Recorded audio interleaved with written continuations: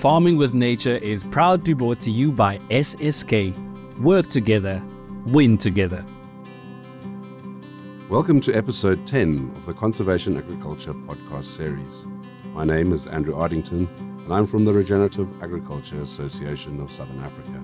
In this episode, we're about to uncover the tale of a farmer who's harnessed the power of precision agriculture to unleash the full potential of his land. I'm thrilled to introduce to you Pieter de Jager, an embodiment of the new generation of farmers who are redefining the way we cultivate and care for the earth. His fervour for precision agriculture and embracing cutting-edge technologies has led him to explore realms of farming that were once distant dreams.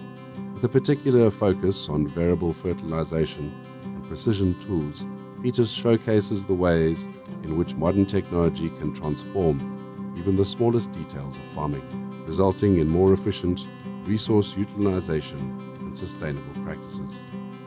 The episode also underlines Pieter's role as a torchbearer for a new era of farming.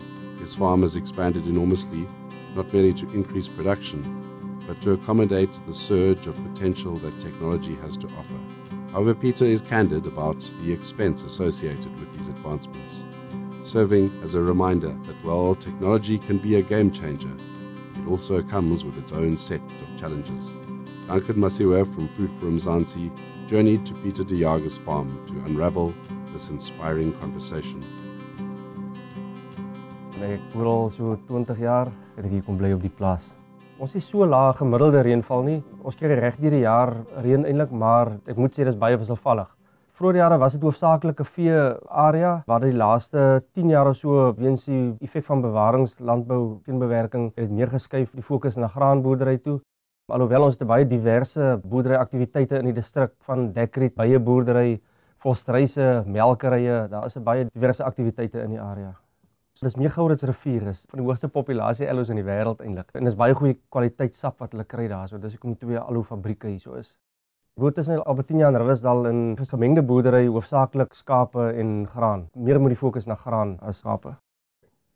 Ek kom uit 'n familieboerdery agtergrond uit. My pa was meer veeboer gewees. Ons het meer veegrond gehad en na ek my studies voltooi het, het ek eers geoorweeg om in sekondêre landbouveld in te gaan tot my pa die plaas, hy gaan hom koop, toe ek maar besluit ek kom maar plaas toe wat 'n bietjie meer in 'n graan area is en so het ek maar begin met die graanboerdery. Ek het landboubestuur gestudeer by NMMU, nagraads gedoen ook en toe het ek navorsing gedoen vir my meestersgraad, maar heeltemal in 'n ander veld as grond in plantkunde. Ek het in game birds navorsing gedoen en die deeltydsklasse gegee ook daarso. En ek dink die feitelik navorsing gedoen het my eintlik getrigger om antwoorde altyd op vrae te soek en altyd te kyk vir nuwe uitdagings. Ek het altyd gehou van graanboerdery, maar omdat ons familieboerdery meer vee georiënteerd was, het ek maar gefokus op vee. Maar ek het nog steeds gevoel plantkunde, grondkunde is nog steeds belangrik want jy moet tog weidings produseer vir jou vee. En dis eintlik maar waarvanaf my graanfase eintlik maar gekom het en hoe ek eintlik maar moet in elk geval kennis opgedoen het oor graan by die tersiêre instansie ook. Toe ek hier op die plaas kom het ek eers maar seker gemaak dat die veeboerdery sy kant bring, dat jy dan 'n vertrekpunt het iewerste. En die graanafdeling het sê maar eers na 'n jaar of 2 het ek besluit om dit bietjie uit te brei want jy kan ook maar nie net met vee boer, jy moet tog weidings plant vir hulle en jy moet die grond bewerk, jy moet die grond chemie balanseer en so aan maar om dit te doen, daarmee tesame het die graan maar gekom en ek het nie baie kennis gehad oor cultivars en sulke goed nie. Dat ek maar by die bure bietjie meer begine leer en touwes geraak en myself bietjie opgelees en daar het ons maar begin met die graan. Ek het selfs voor ek plaas toe gekom het ek maar soos wat die boere maar met mekaar praat, het ek al gesê nee, dis nie betalend om graan te produseer nie. Maar tog het ek geweet altyd daar is altyd 'n klomp graan in ons distrik geproduseer. En ek het agtergekom dit is aan die afneem, maar ek het ook maar nie geweet wat maar net oor die ekonomie is oor waaroor dit. Die boere het maar net gesê dit reën nie meer soos wat dit gereën het nie. Toe dink ek tog maar daar moet 'n oplossing wees. Waar gaan die draaipunt wees? Waar gaan dit stop? Toe het ek maar self ondersoek ingestel en tot die slot gekom dat dit is maar oor al die jare se bewerking en verkeerde bewerkingsmetodes wat die grond se struktuur maar so benadeel het, erosie wat plaasgevind het oor die jare en oor hoë energiekoste of brandstofkoste omdat daar so baie bewerk was en so. Mense gaan kyk na hoe om jou koste meer effektief te doen en 'n meer volhoubare stelsel te probeer kry wat winsgewend is. Dis maar waar mense begin het met dit. Wat my altyd geïnteresseerd het is selfs op 'n spesifieke kamp. Hoekom kan een gedeelte op 'n kamp 3 tonne hektaar lewer en 'n ander gedeelte op die kamp geen net 1 tonne hektaar? Alhoewel ek kry oral presies dieselfde reënval en dit het my eintlik laat kyk hoe kan jy daai 1 ton hektaar by 3 ton hektaar kry ook. Die reënval is nie die beperkende faktor en ek het al hoe meer tot die slot gekom ook. Ja, reënval is nie heeltemal die beperkende faktor nie. Daar is goed wat jy kan doen om daai water te probeer opberg in jou grond en te probeer oes deur die somer en so het ons maar aan maniere gedink. Met my tersiêre opleiding het mens bietjie teoretiese kennis oor geenbewerking en oor die grond en oor plantkunde en so. Ek was gelukkig dat rondom my was enkele boere gewees wat ook reeds daarmee begin het 'n jaar of 2 voor my en gelukkig was hulle ook bereid om inligting te deel en mense het maar so by mekaar geleer. Hier was gelukkig 'n verskaffer van die regte implemente wat ons nodig het, ook naby my, wat dit eintlik net baie makliker gemaak het. En ek sê die feit dat ek in navorsing betrokke was, het my gemaak ook om te gaan oplees en na navorsing te kyk en ander lande te gaan probeer kyk wat hulle daar doen en dit dan daarvan af verder te vat. Maar dit is wel iets wat jy nie in 1 jaar vervolmaak nie. Dis 'n groeiende proses. Jy moet iewers moet jy begin. Dit help jy doen net 1 ding reg en die ander 9 dinge is net halfpad nie. Dan is jou stelsel ook maar net swak. Jy moet van die begin af dit reg doen. Mense is nogal self bietjie skepties geweest ook omdat dit mos nou heeltemal 'n nuwe konsep en heeltemal 'n nuwe prinsip is. Die ander 95% boere rondom jou doen dit nie. Hoekom sal jy dit nou doen? Maar volgens my die ander 95% boere se stelsels het in elk geval nie gewerk nie. So jy het niks om te verloor gehad nie en daarvan het mense maar net vorentoe gekyk. Mense vat verseker risiko aan daarmee om te begin, veral omdat dit 'n nuwe konsep, heeltemal 'n nuwe stelsel is. Ek het definitief risiko gevat daarmee. Die ouer generasie boere het nie noodwendig van verandering gehou nie, so dit is meer by die nuwe generasie begin. En dieselfde in ons boerdery ook. Gelukkig my pa was lenient wat dit aanbetref om my geleentheid te bied om nuwe goeders te probeer. En die eerste keer toe ons eintlik 'n kontrakteur gebruik net om te sien hoe dit werk, toe die planter in die land inkom en hy skaars die eerste draai om toe kon ek sien nee, hy het ook 'n smile op sy gesig. Hy kan sien dat dit gaan werk. Jy sien nie dag na dag verandering nie, omdat dit 'n stelsel is wat jy eers moet kom. Maar binne 3 jaar, dit hang af van wat se toestand die grond, maar was ook hoe die vordering in die grond is. Dis lekker, dis eintlik die satisfaksie van die hele ding om te sien jy die stelsel begin aanpak, jy kry resultate en jy kyk nooit weer terug nie. Ek het van die begin af redelik seker gemaak dat ek reg begin, omdat ek van niets af moes begin met dit, het ek maar seker gemaak dat mense nie te veel skoolgeld betaal nie. So ook maar deur maar op te lees en met medeboere wat ook daarmee begin het. Boere is gelukkig, hulle deel redelik inligting en help mekaar waar hulle kan, veral bure en so en mense het maar baie om 'n braaivleisvuur gesit te gesels daar en by mekaar gaan kyk, self en by mekaar gaan leer en saam maar koppe by mekaar gesit. So het ons almal eintlik maar mekaar se skoolgeld probeer beperk. Bewaringslandbou het my definitief gehelp om vinniger uit te brei en groter te raak. Val die eerste paar jaar het ons hektare wat ons begin plant het omtrent verdubbel. Ons het eintlik baie klein begin, maar ek sê maar vir 2 jaar of 3 jaar relatief klein gesaai, dat jy eers seker maak jou stelsel werk. Dat jy die groeipyne of die skoolgeld min betaal tot jy seker maak jou stelsel werk en daarvan af redelik drasties uitgebrei. Die groot voordeel van die oorgang na geenbewerking was ook geweest, dit was baie makliker om presisieboerdery gedeelte aan te haak by dit en van nuwe tegnologie te begin gebruik maak. Mense moes letterlik proewe maak in die begin, klein proewe van saaidigtheid, rywytes, alles se goed wat vandag dink jy nie eens meer daaroor nie. Ek kan nie dink hoe kan jy daaraan gedink het nie, maar die hele ding was 'n nuwe konsep in die begin, so jy moes maar jou eie proewe letterlik doen om met medeboere te praat ook. Ek dink dit het baie gehelp. Almal het maar gekyk wat neem hulle waar en jy neem dit by jou waar en vra aanhou wat is opinie oor dit. Omdat geenbewerking baie presies is, dit moet reg gedoen word. Dit is 'n stelsel wat jy presies volgens moet byhou. Dit het gemaak dat mense eintlik bietjie na ander oë kyk na jou grond en die een doel van geenbewerking is om jou grond, gesondheid, jou voedingsstatus, al daai goed op te hef. En dit het uit die aard gemaak dat mense meer kyk na presisieboerdery ook. Ek het eintlik al 'n jaar of wat voor ek begin het met die geenbewerking gaan kyk na presisieboerdery deur die kalsiumstatus van die grond om dit te veranderlik te begin toedien, maar ek het nie die regte masjinerie gehad om die ander voedingselemente toe te dien nie.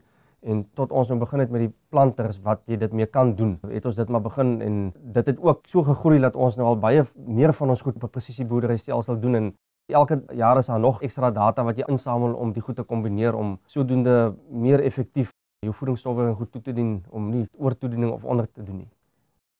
Mens kan nie sê 20 jaar terug se boere is nie goeie boere gewees nie. Hulle het ook maar gedoen met dit wat tot hulle beskikking was. As ek daai tyd geboer het, so ek 10 teen 1 miskien dieselfde gedoen het as hulle. So ek praat nie swak of sleg daarvan nie, maar ek dink net die tegnologie en kennis en die feit dat ons met ander dele van die wêreld kan kennis uitruil en data uitruil en dat daar meer navorsing gedoen is en meer waarneming goed is. Ek dink dit het gemaak dat ons so vinnige sprong kon maak in die presisieboerdery en selfs in die geenbewerking. Dit is skrikkelik duur om te begin daarmee en die tegnologie verander so vinnig. Dis duur om by te bly, maar as jy dit op ekonomie van skaal doen, is dit definitief die moeite werd.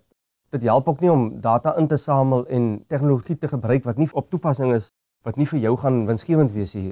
Jy moet mooi dink ook wat jy doen. Dit help jy samel 'n klomp data in wat net vir jou onnodige administrasie en goed gee nie. Mens moet versigtig wees met dit, maar daar is definitief goeie data wat mens kan gebruik.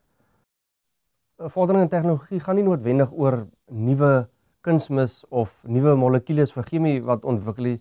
In die geenbewerking aspek gaan dit vir my meer oor die applikasie van kunsmis of van chemie of om strooperdata te vat en dit te verwerk. Dis maar meer om inligting in te win, om dieper te kan delf wat in jou grond eintlik aangaan of die goed meer in balans te bring, die voedingsstowwe in die grond, om dit tot jou voordeel te gebruik en ook om jou masjinerie meer produktief te kan gebruik, omdat jy die goed self kan stuur en wat jy te veel bewerk of oor mekaar gaan en goed, al daai goed raak minder. En jy skakel die menslike fout probeer so ver as moontlik uitskakel. Om data in te samel, dis nie 'n eenmalige ding nie. Dis 'n aangaande proses wat deur die jare, jy kan nie 1 jaar se data gebruik en 'n besluit maak volgens dit die reënval verskil, die temperature, alles verskil elke jaar. Jy moet op 'n gemiddelde werk of as jy al so baie data het, as jy sien dit raak 'n nat jaar, kan jy net die nat jare se data gebruik met jou applikasies of anderste om dan. Oor die langtermyn kan jy historiese data wat jy kan gebruik, dit maak ook makliker om jou voorspellings te doen en selfs om begrotings te doen. Jy weet wat se applikasies van kunsmis moontlik gaan moet doen en dit gee jou net 'n bietjie vooruitbeplanning, ten minste met wat jy volgende jaar en die jare na gaan doen en jy kan die vordering voorspel. Die data help my om beter besluite te maak omdat jy so baie inligting ingewin het. Jy hoef nie te raai oor wat se voedingsstof in die grond kort of wat daar kort. Jy meet die goed, om te meet is om te weet. Jy kan nie skat of 'n gut feeling gebruik in boerdery, dit is nie meer genoeg nie. Jy moet die goed op statistiese of goed wat fisies gemeet is in 'n laboratorium, dis maar veiliger om die besluite volgens dit te maak. Om data in te samel verminder definitief jou risiko. Die grootste voordeel van bewaringslandbou saam met presisieboerdery is dat dit die risiko uit die langtermyn uithaal. Dat jy nie 1 jaar 'n uiterste hoë opbrengs kry, die volgende jaar as dit droë jaar is, dan maak jy dit weer nie. Laas jaar as 'n voorbeeld vat wat ons net 250 mm reën deur die hele jaar gehad het. As dit 30 jaar terug was, het jy nie eens 500 kg hektaar graan gestroop nie, maar omdat ons van die vorige jaar se vog kon oordra en bewaar in die somer, het gemaak dat daai 230 mm reën eintlik 350 mm reën was. Met bewaringslandbou, jou jare met die hoë opbrengs raak nie noodwendig soveel hoër daardie opbrengs nie, maar dis juist jou jare met die laer opbrengs wat of 'n lae opbrengs sou gehad het wat jou opbrengs beter maak. So jou gemiddelde opbrengs oor tyd raak definitief hoër as gevolg van dit. Bewaringslandbou gaan nie vir my net oor om die stoppels wat op die grond is of deur nie meer die grond glad nie te bewerk nie en die planter wat daar is nie.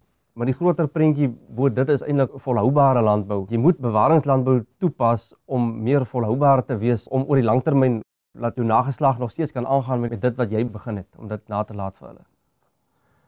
Bewaringslandbou is ook om in balans met die natuur te boer. Dis juist hoekom ons die presisie gedeelte toepas, laat dit wat jy die grond uithaal, laat jy dit weer terugsit. Sekere hektare van die kampe het meer van 'n spesifieke voedingsstof nodig as wat ander het. So daar gee jy meer van dit. Jy moet in harmonie met die natuur boer, laat alles gelyk is basies om die natuur ook gelukkig te hou, dan sal sy na jou kyk ook. Op my hoër potensiaal lande doen ons continuous cropping wat maar is dat daar kom nie 'n graanfase waar 'n permanente gewas vir 5 jaar soos losering inkom en wat dan nou deur 'n vee benut word nie. Ons probeer daar die ideale grondstruktuur skep en die grondlewe so goed as moontlik hou daar. So daar word letterlik jaar na jaar word daar kontantgewasse geplant, maar juis op daai gronde raak wisselbou verskriklik belangrik omdat jy het baie uitdagings met dit, wortelsiektes wat kan ophou vir sekere gewasse. Dis hoekom ons baie sterk fokus het op wisselbou daarso om grasse met breëblare af te wissel, om jou grondchemie af te wissel om weerstand te voorkom. Jy het baie uitdagings daar omdat jy eintlik skep die ideale mikroklimaat eintlik vir organismes in die grond om die grondlewe te bevorder, maar daarmee kry jy ook nadelige grondlewe, bakterieë, so slakke, maar ons deel daarmee. Jy moet wisselbou toepas daarso. Dit haal baie van daai nadelige effek van die continuous cropping haal dit uit. In die continuous cropping stelsel, mense nou dink die grond rus miskien nie of jy moet 'n loseringfase of 'n permanente fase of 'n weidingsfase in hê. Dit is nie nodig nie omdat jy juist presisieboerdery toepas en jou grond se voedingsstofstatus heeltyd meet. Jy herstel hom weer tot waar hy is. Jy hou hom heeltyd in balans en jy hou jou grondlewe aan die gang. Jy probeer die grond terugkry soos wat hy in sy natuur wat hy veronderstel is om te wees of altyd was.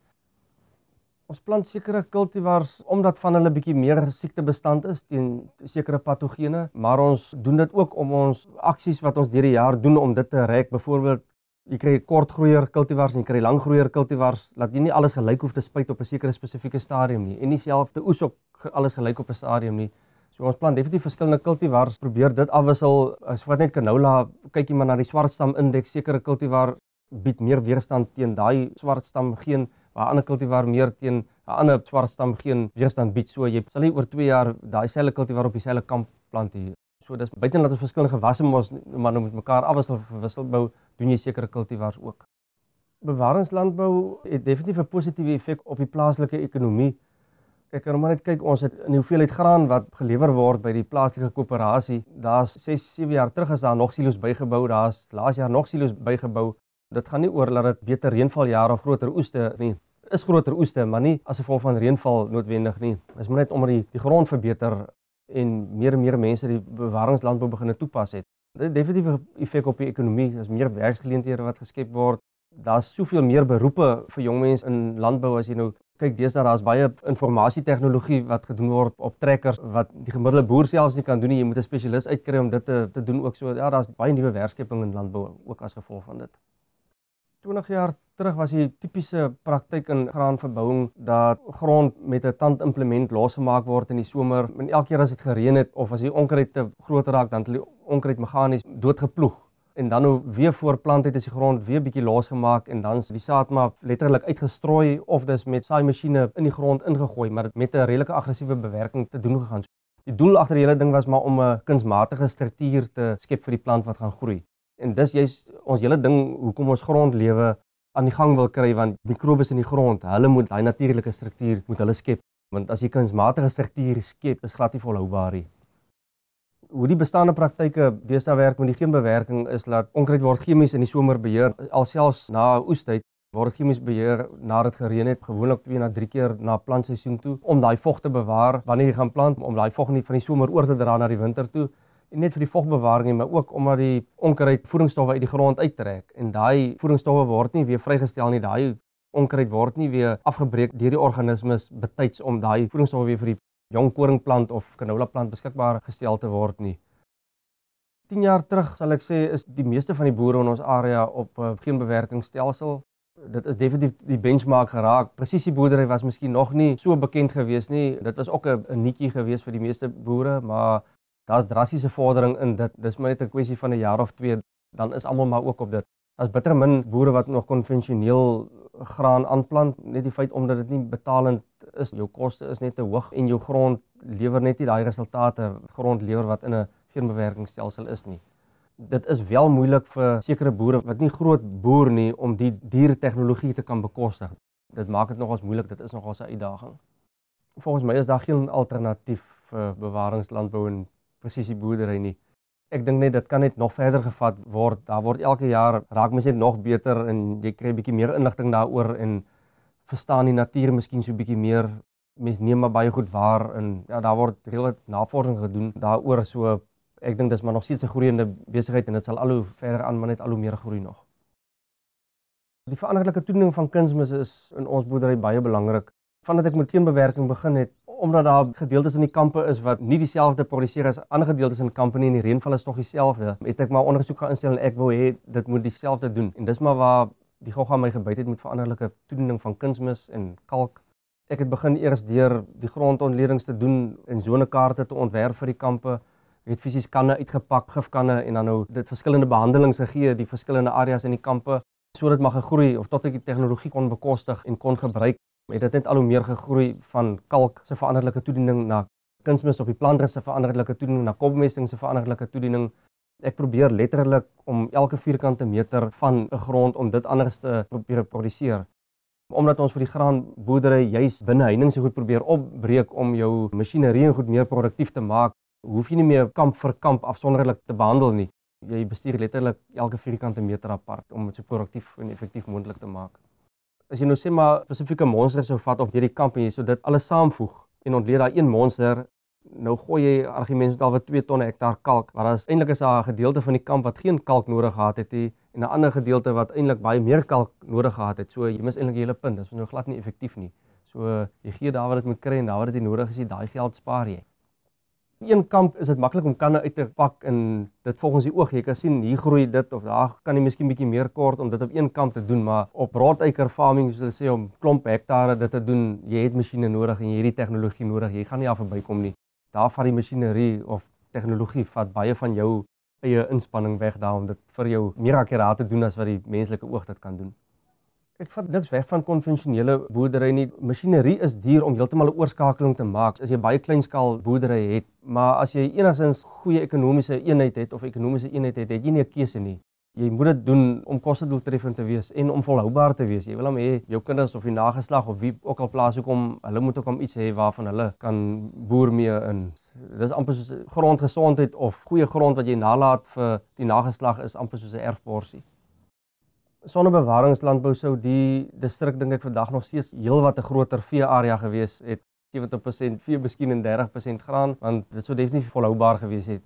Indien dit ooit, ek dink die grond sou maar net nog meer gedegenereer het en net al hoe meer marginaal geword het. Ons boer nog steeds in 'n gemengde boerdery area. Vee en graan vul mekaar nog steeds baie goed aan.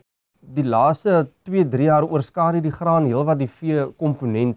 Maar daar's ander redes daarvoor ook soos ekonomie met duur voerpryse vir die vee, maar ons kry heelwat beter pryse vir ons graan ook. So jy kan nie veeboerdery net op 'n kort termyn afwys daar, dit is nie winsgewend nie, maar die graan doen goed op die oomblik. Ek probeer die gronde in so klassifiseer om hoë potensiaal grond wat jy konstant 'n goeie oes maak waar jy bo jou gelykbreekpunt is. Daar probeer ek soveel as moontlik met graan boer.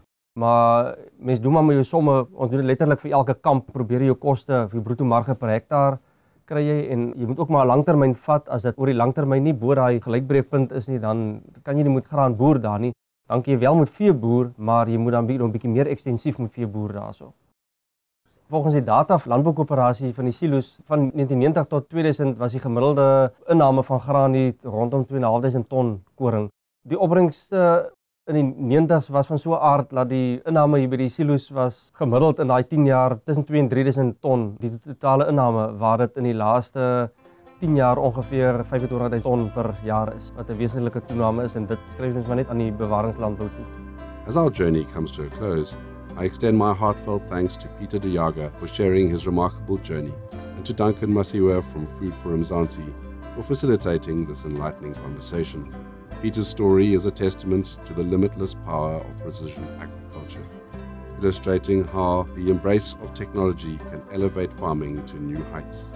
His role as a pioneer in the new generation of farming reminds us that with progress comes challenges that demand our attention and innovative solutions.